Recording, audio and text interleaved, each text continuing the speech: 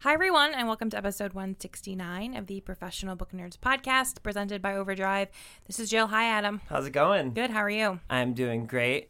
You're wearing an amazing Stranger Things adjacent t-shirt. Yeah, so I'm wearing a t-shirt that is from a local t-shirt company. I strongly support the Cleveland local t-shirt economy. We have a very strong one. Yes, we do. They get a lot of my money. Anyway, this particular one, it says Cleveland, Ohio, and it is written in a font style that mimics the opening sequence of Stranger Things, like with the red and the lines. Very, very good. Thank you. Can I ask which company it is? It is one that I hadn't heard of before. I think it was Ojai. Oh, okay. I bought it at in the 216 shop. There's an east side location and a west side location. Nice. So, something that people who are outside of Cleveland won't understand about our city where we're from. So Cleveland has this kind of like underdog complex kind of a thing, and it's always in our minds as Clevelanders, it's like us against the world. And like, to be fair, for a long, long time, Cleveland was not the greatest place in the world, but like over the past 5 to 10 years, the city has been just exploding. It's incredible what's happening here. And so part of that has been this massive pride of our city. And one of the things that has come from that pride is, like you mentioned, there are several Cleveland t-shirt shops. There's the one you mentioned. There's where I'm from. There's one called GV Art. There's one called Clee Clothing. Fresh Brewed. There's Freshly Brewed Teas. All these different companies who make wonderful t-shirts all about like Cleveland. There's a bunch of jokes. It's like, Cleveland, it's not that bad. Have a t-shirt. Like we have, if you go to a Cleveland event, you'll see so many different Cleveland t-shirts, and yours is very, very good. there's so many around this office. Yeah. Oh, yeah. Anytime the Cavs or Indians or Browns play. Oh, yeah. You always know who's playing. Exactly. So we'll get to what this episode is in a little bit. It's a little shorter and a little different than normal. But before we do that, yesterday we celebrated our Halloween here at Overdrive. If you follow us on Instagram at ProBookNerds, you may have seen our Instagram story. Jill and I went around and took some pictures of some of our favorite costumes. But like, I can't it's going to be hard to describe this in podcast form, but like the amount of incredible costumes we have here. So Overdrive loves Halloween. I don't know where it comes from. Does it come from Steve? Like, I don't know where it comes from. Overdrive loves Halloween. Mm-hmm. They go all out for Halloween. And so, yeah, we have a big party every year with a costume contest, which Adam hosts. I do host it. He MCs it. I do. I have fun with that. Yeah, there was an Elvis impersonator. Yeah, there was karaoke. Yeah, not only was there karaoke, but some people in our company are just straight fire at karaoke. Yeah. Like, it's really fun to, towards the end of this party when they were doing the karaoke, like people would be singing and some of us went back to work and were doing things. And then you would hear someone singing, actually one of our trainers, Shannon, who hasn't been on the podcast, but she killed it. She sang No Doubt, right? Mm-hmm. I'm Just a Girl. And like everyone stopped what they were doing and ran over to see who was singing. It was very, very wonderful. But so I got to MC our costume contest. So I have some favorites, but I want to know, did you have favorite costumes that you saw? And then we can kind of just describe them to people.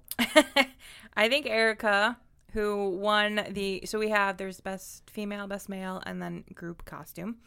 The fact that Erica is like head of our legal department just makes this even more magical. I'll set the scene. Erica is the woman that Jill's talking about is she's our head of legal counsel.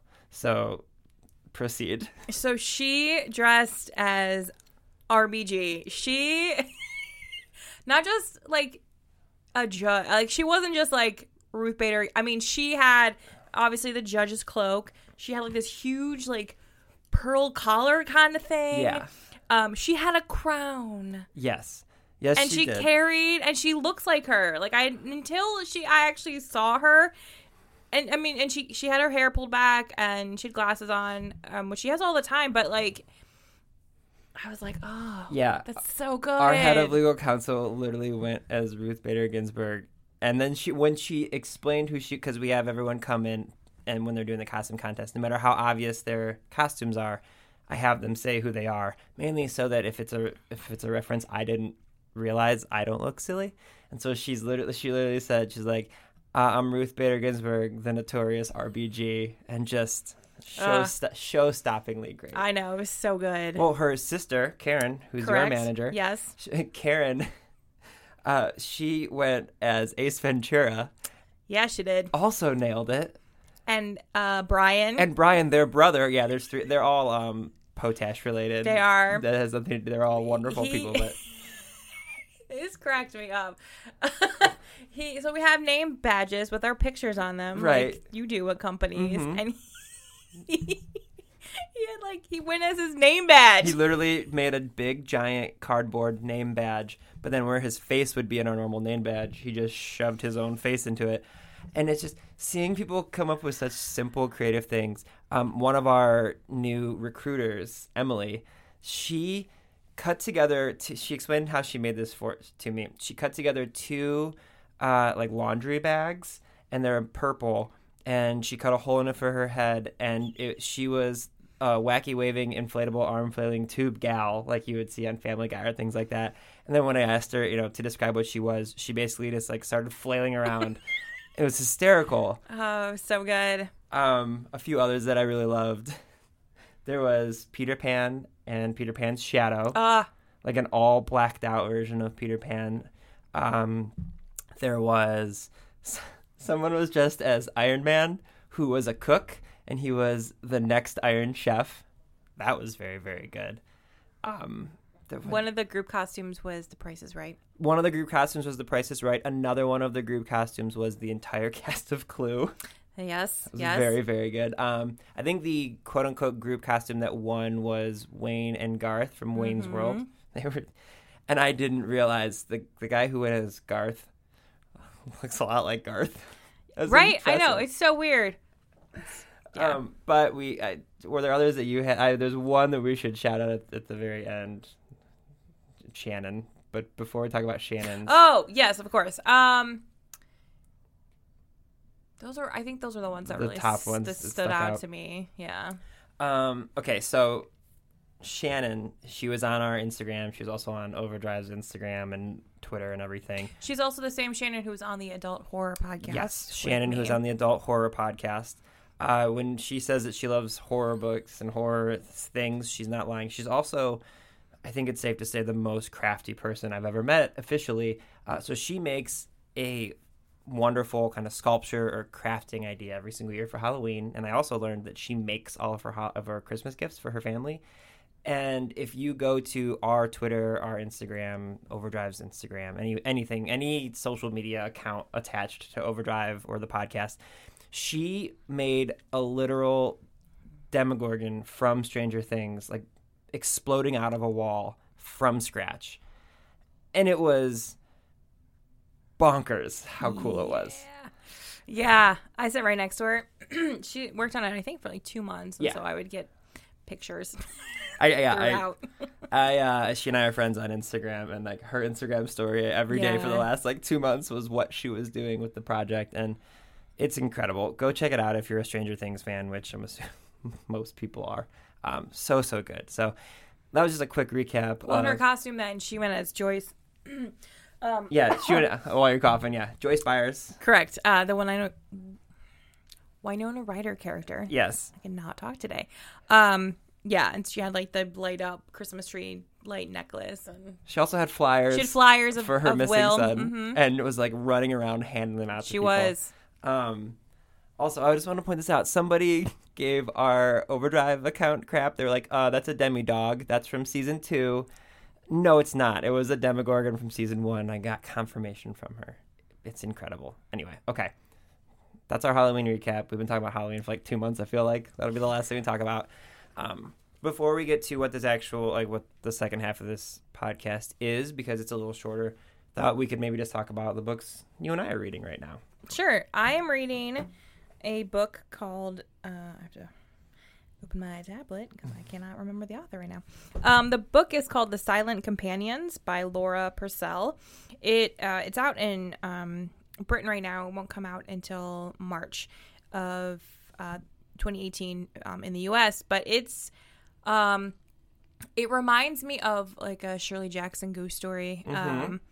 where this woman, her husband had died. It's the 19th century. Her husband had died, and she is sort of sent to his ancestral home, which is neglected, and she has to sort of get used to that whole thing, and it's some creepy stuff going on. Mm-hmm. So it's just a sort of a good old-fashioned, it feels like a good old-fashioned ghost story. Yeah, nice. What I am reading right now is called Blood Rose Rebellion. It's a young adult. It looks like it's the first of a trilogy. It's by Rosalind Eves, Eves. It is it's very much along the lines of what you've seen in a lot of YA books lately, where there's courts, and it's set in England with like queens and princes and princesses, and people have a lot of magic involved in their lives. And the main character, she doesn't have the same magic that everyone else does, but she has this unique ability to break spells. And kind of the big construct of the whole book is that the upper class is keeping magic from other people in the world by using this specific spell called the Binding, and people are concerned that maybe she's able to break it. And it feels very much along the same lines of like Queen of the Tearling to me, which I really love. So I don't normally love, I've talked about this a lot, like I don't normally love like Victorian or Tudor type stories, but I'm very much enjoying this one so far. So yeah, it's out now. It came out in, I think, March, so people can borrow that as well. Normally, we've been doing this new thing where we've been talking about books, like classic books that people can go borrow. I don't have one for this, but I have a request for people, and maybe you can. I was thinking about this, and maybe you have one.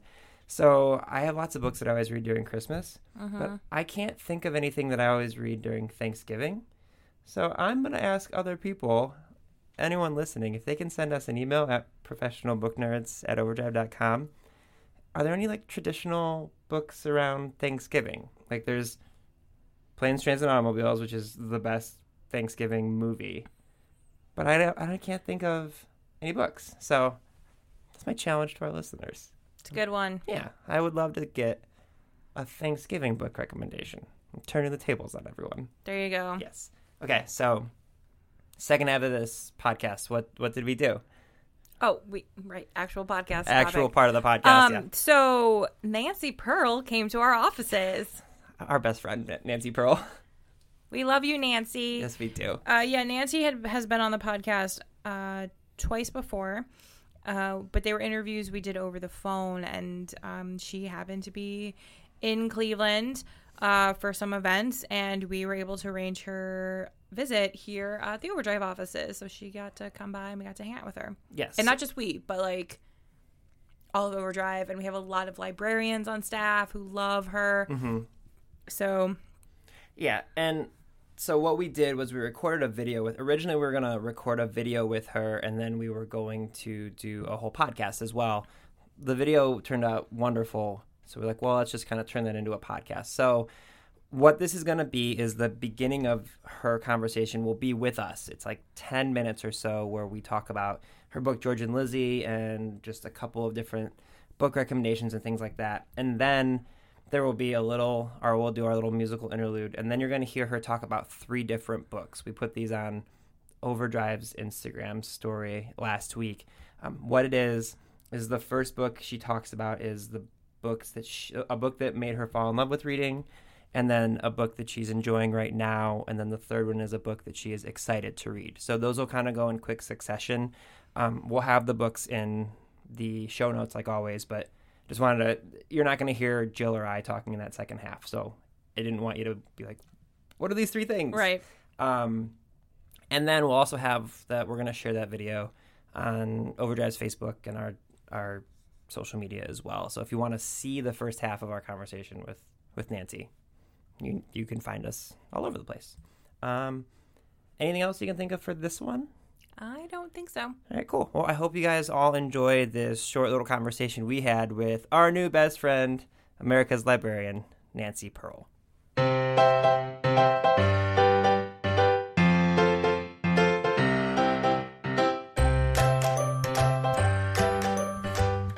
Hi everyone, it's Adam and Jill again from the Professional Book Nerds, and man, are we excited. We are joined by one of our favorite people in the world, Nancy Pearl. Nancy, I'm trying to think how people wouldn't know who Nancy Pearl is. You are on NPR all the time. You have written several books. We're going to talk about your first novel.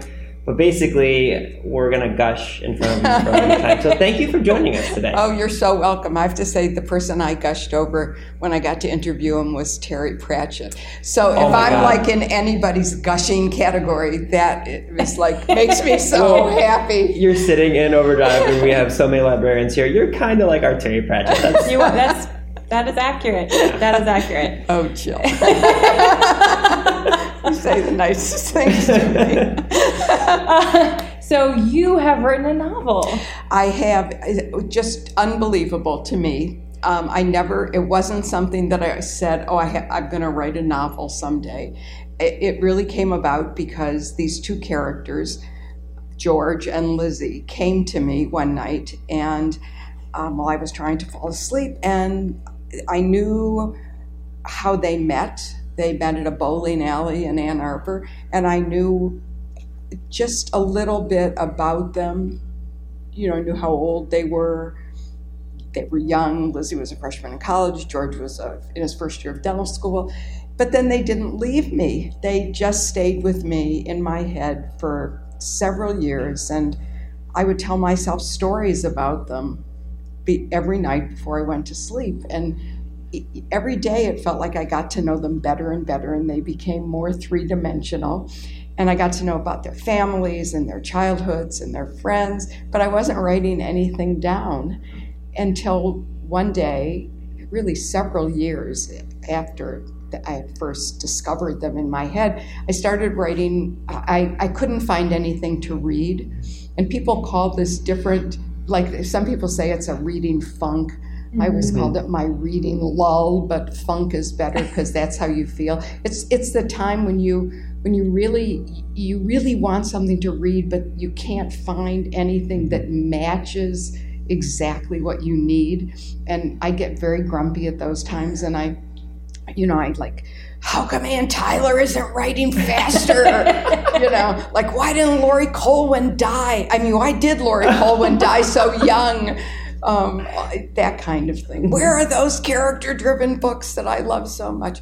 And I couldn't find anything. And by this time in my life, I can't reread because I've reread my favorite books so much I could quote from them. So nothing was meeting that need. And then I thought, well, I have these characters in my head. What if I sat down and tried writing it down?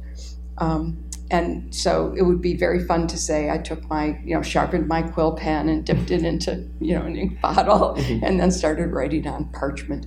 But instead I sat down at my dining room table and opened my Lapbook Pro and started typing what is the first section of the book. And you're making probably some people happy hearing that, because everyone gets in those like reading ruts. Yeah. Just knowing like, oh, the person who's always known for recommending books is also in those reading ruts. Right. So do you think that this will be something you continue doing? Well, I think that I could have continued. I mean, if it hadn't been a book. I mean, I wrote it for me. I mean, I didn't write it thinking, would my agent like this, or would other people like it? I mean, I wrote it for me and shared it with people who read the kind of books that I enjoyed reading, which this was the kind of book that was totally. But then that book had to come to an end somehow, Sure. Just finished. And there was lots more I could have put in the middle, I think, but it seems at this moment done. But I don't ever see myself leaving that world of George and Lizzie. And it's set during the 1990s. Both the characters, all the people, their friends, were born around 1970. So it's totally not my generation, which made it even more fun to write about.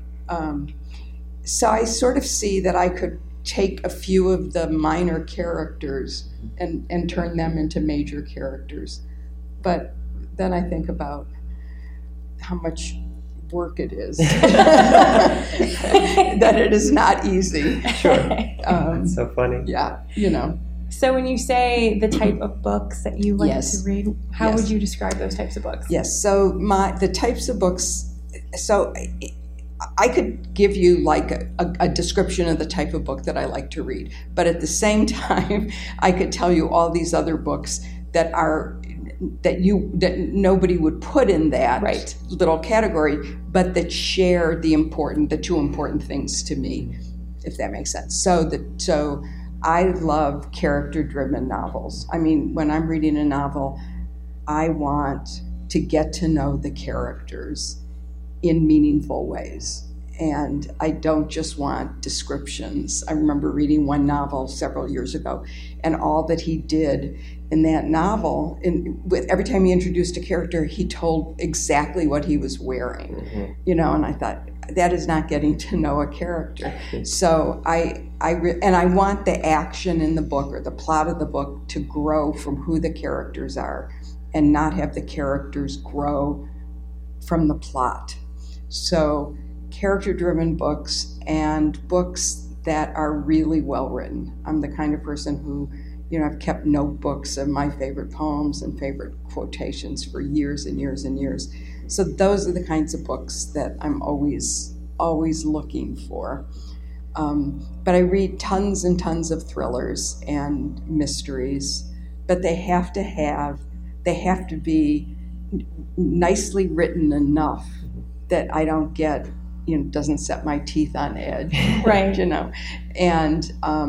And they have to have really interesting characters. So a book that did that for me is In the Woods by Tana French. We love Tana French here. Yeah. Yes. So, I have not loved her latest 4 or 5 Right. as much as the first one. The first one, and really the first 3, Okay. I think were great. But In the Woods, I remember I was just knocked over by that book because, look, it's so nicely written, and it has those 2 main characters who are complex and complicated. Yep. And their relationship is so interesting, and that's where I learned about the computer game Worms.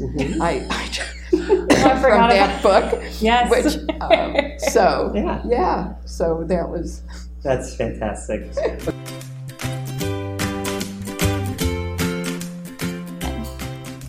I think my favorite childhood book was a fantasy by Edward Eger called Half Magic.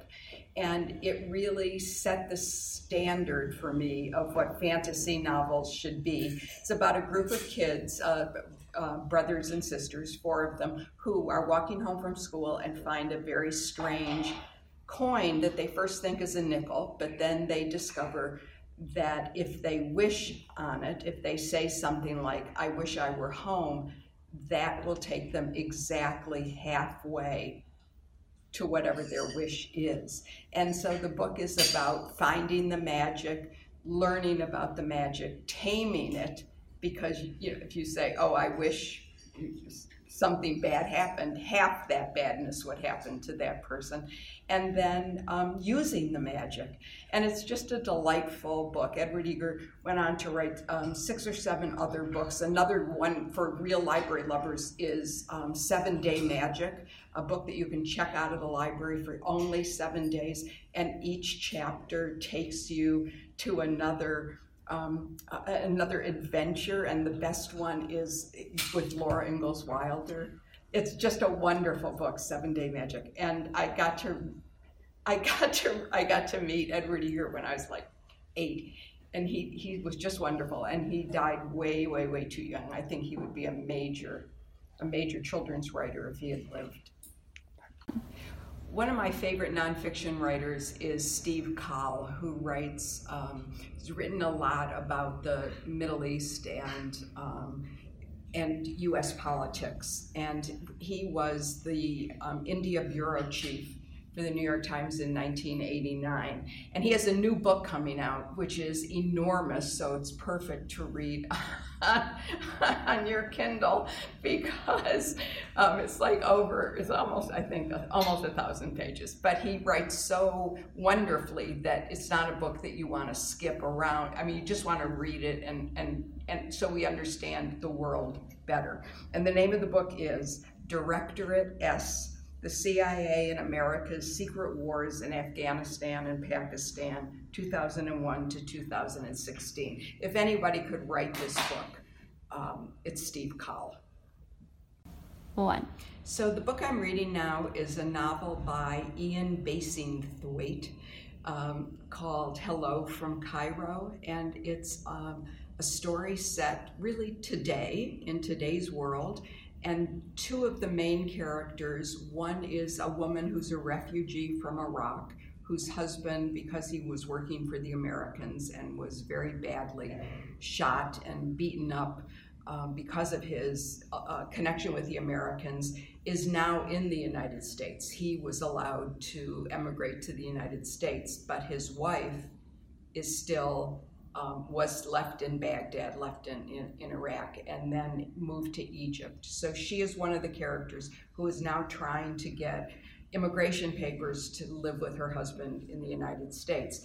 Another major character is a young man who works for a lawyer who works for the UN High Commission on Refugees, which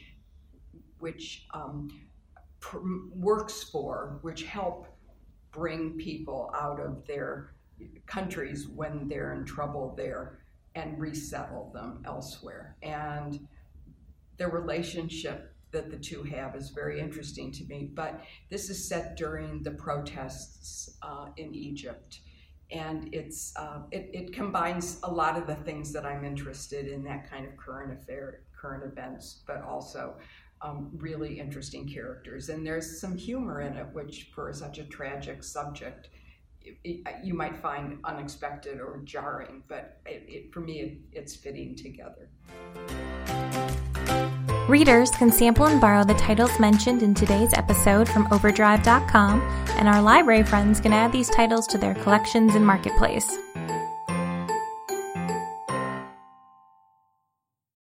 When you need mealtime inspiration, it's worth shopping Kroger, where you'll find over 30,000 mouth-watering choices that excite your inner foodie. And no matter what tasty choice you make, you'll enjoy our everyday low prices, plus extra ways to save, like digital coupons worth over $600 each week. You can also save up to $1 off per gallon at the pump with fuel points. More savings and more inspiring flavors make shopping Kroger worth it every time. Kroger, fresh for everyone. Fuel restrictions apply.